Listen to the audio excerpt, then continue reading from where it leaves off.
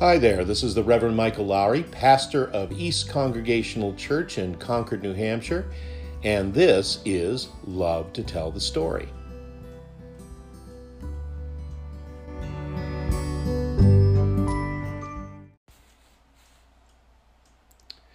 Continuing my attempt to create a few new parables of my own this summer, here's another parable on the pond. The kingdom of God shall be compared to a sailboat that has been tied securely to a dock or to a buoy, with paddles and life preservers stowed and sails properly folded and tied down, lest a storm come up and carry them all down the lake. On our lake, one can pretty much always tell what kind of weather is coming based on what direction the waves are moving. For instance, if the wind is blowing in such a way that waves are starting to hit the dock from the east, even if the sun happens to be shining at the moment, before too long clouds will gather and the weather will become unsettled. Basically, the bigger the waves, the quicker the change.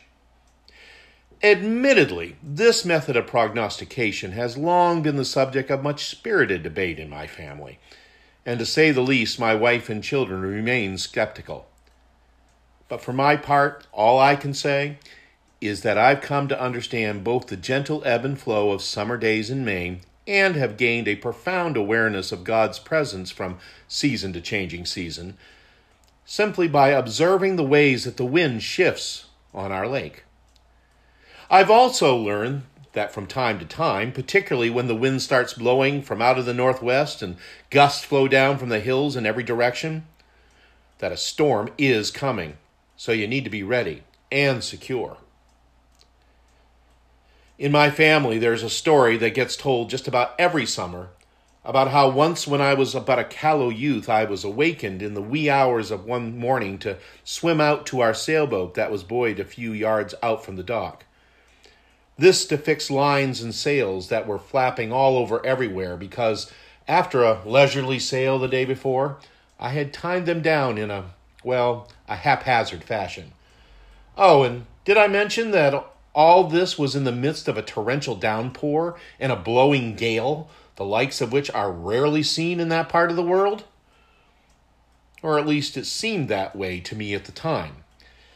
Suffice to say, I was not a happy camper about being awakened before sunrise to fix my mistake, and even less pleased to do so in the pelting rain while trying in vain to secure a jib and mainsail that were already flying willy-nilly as the wind continued to blow unabated.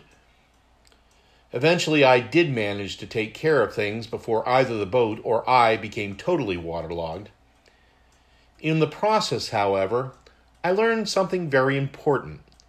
Yes, about doing things correctly the first time, but also about how quickly a storm can devastate you if you're not properly secured.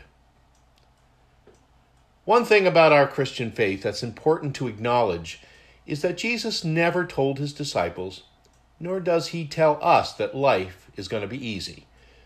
Nor did he ever claim that faith would be the panacea for all of life's problems. On the contrary, he was very clear that faith and discipleship might just lead to more problems than we had in the first place. Quite honestly, I personally found that truth to be rather challenging at times. And pastorally speaking, I can tell you if there's one piece of theology that becomes a sticking point for new believers, it's that one. No, Jesus doesn't promise that all the weather of life will be sunny and in the mid-70s. But the good news is that Jesus does promise that if we put our faith in him, we will find the courage and the strength to not only endure the storms of life, but also have a hand to hold on to as we walk through it. You know, the one knot that I've never forgotten how to tie, and that I know absolutely positively holds, is the same one with which I secured that sailboat ever since I was a kid. It's basically a coil of rope with the line eventually looping through the center of it. And the thing about it is that the harder the wind blows, the greater the current pulling against it, the tighter and more secure the knot becomes. This is what God does for us. It's what I've experienced with God in my own life.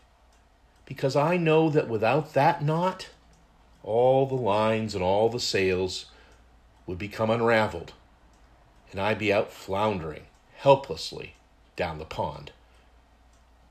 To be focused on God's kingdom is to be tied up securely, because like it or not, ready or not, the wind will eventually shift, and it's going to storm.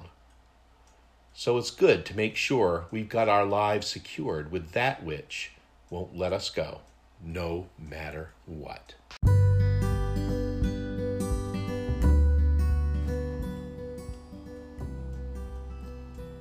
And here ends the parable, and along with it, another episode of Love to Tell the Story. I've still got a couple other parables to share with you yet, so I hope you'll be looking for them coming soon. In the meantime, I'm Michael Lowry. I do thank you for listening to this podcast. And until next time, may God bless you with a great day and maybe a few parables of your own. Talk to you soon.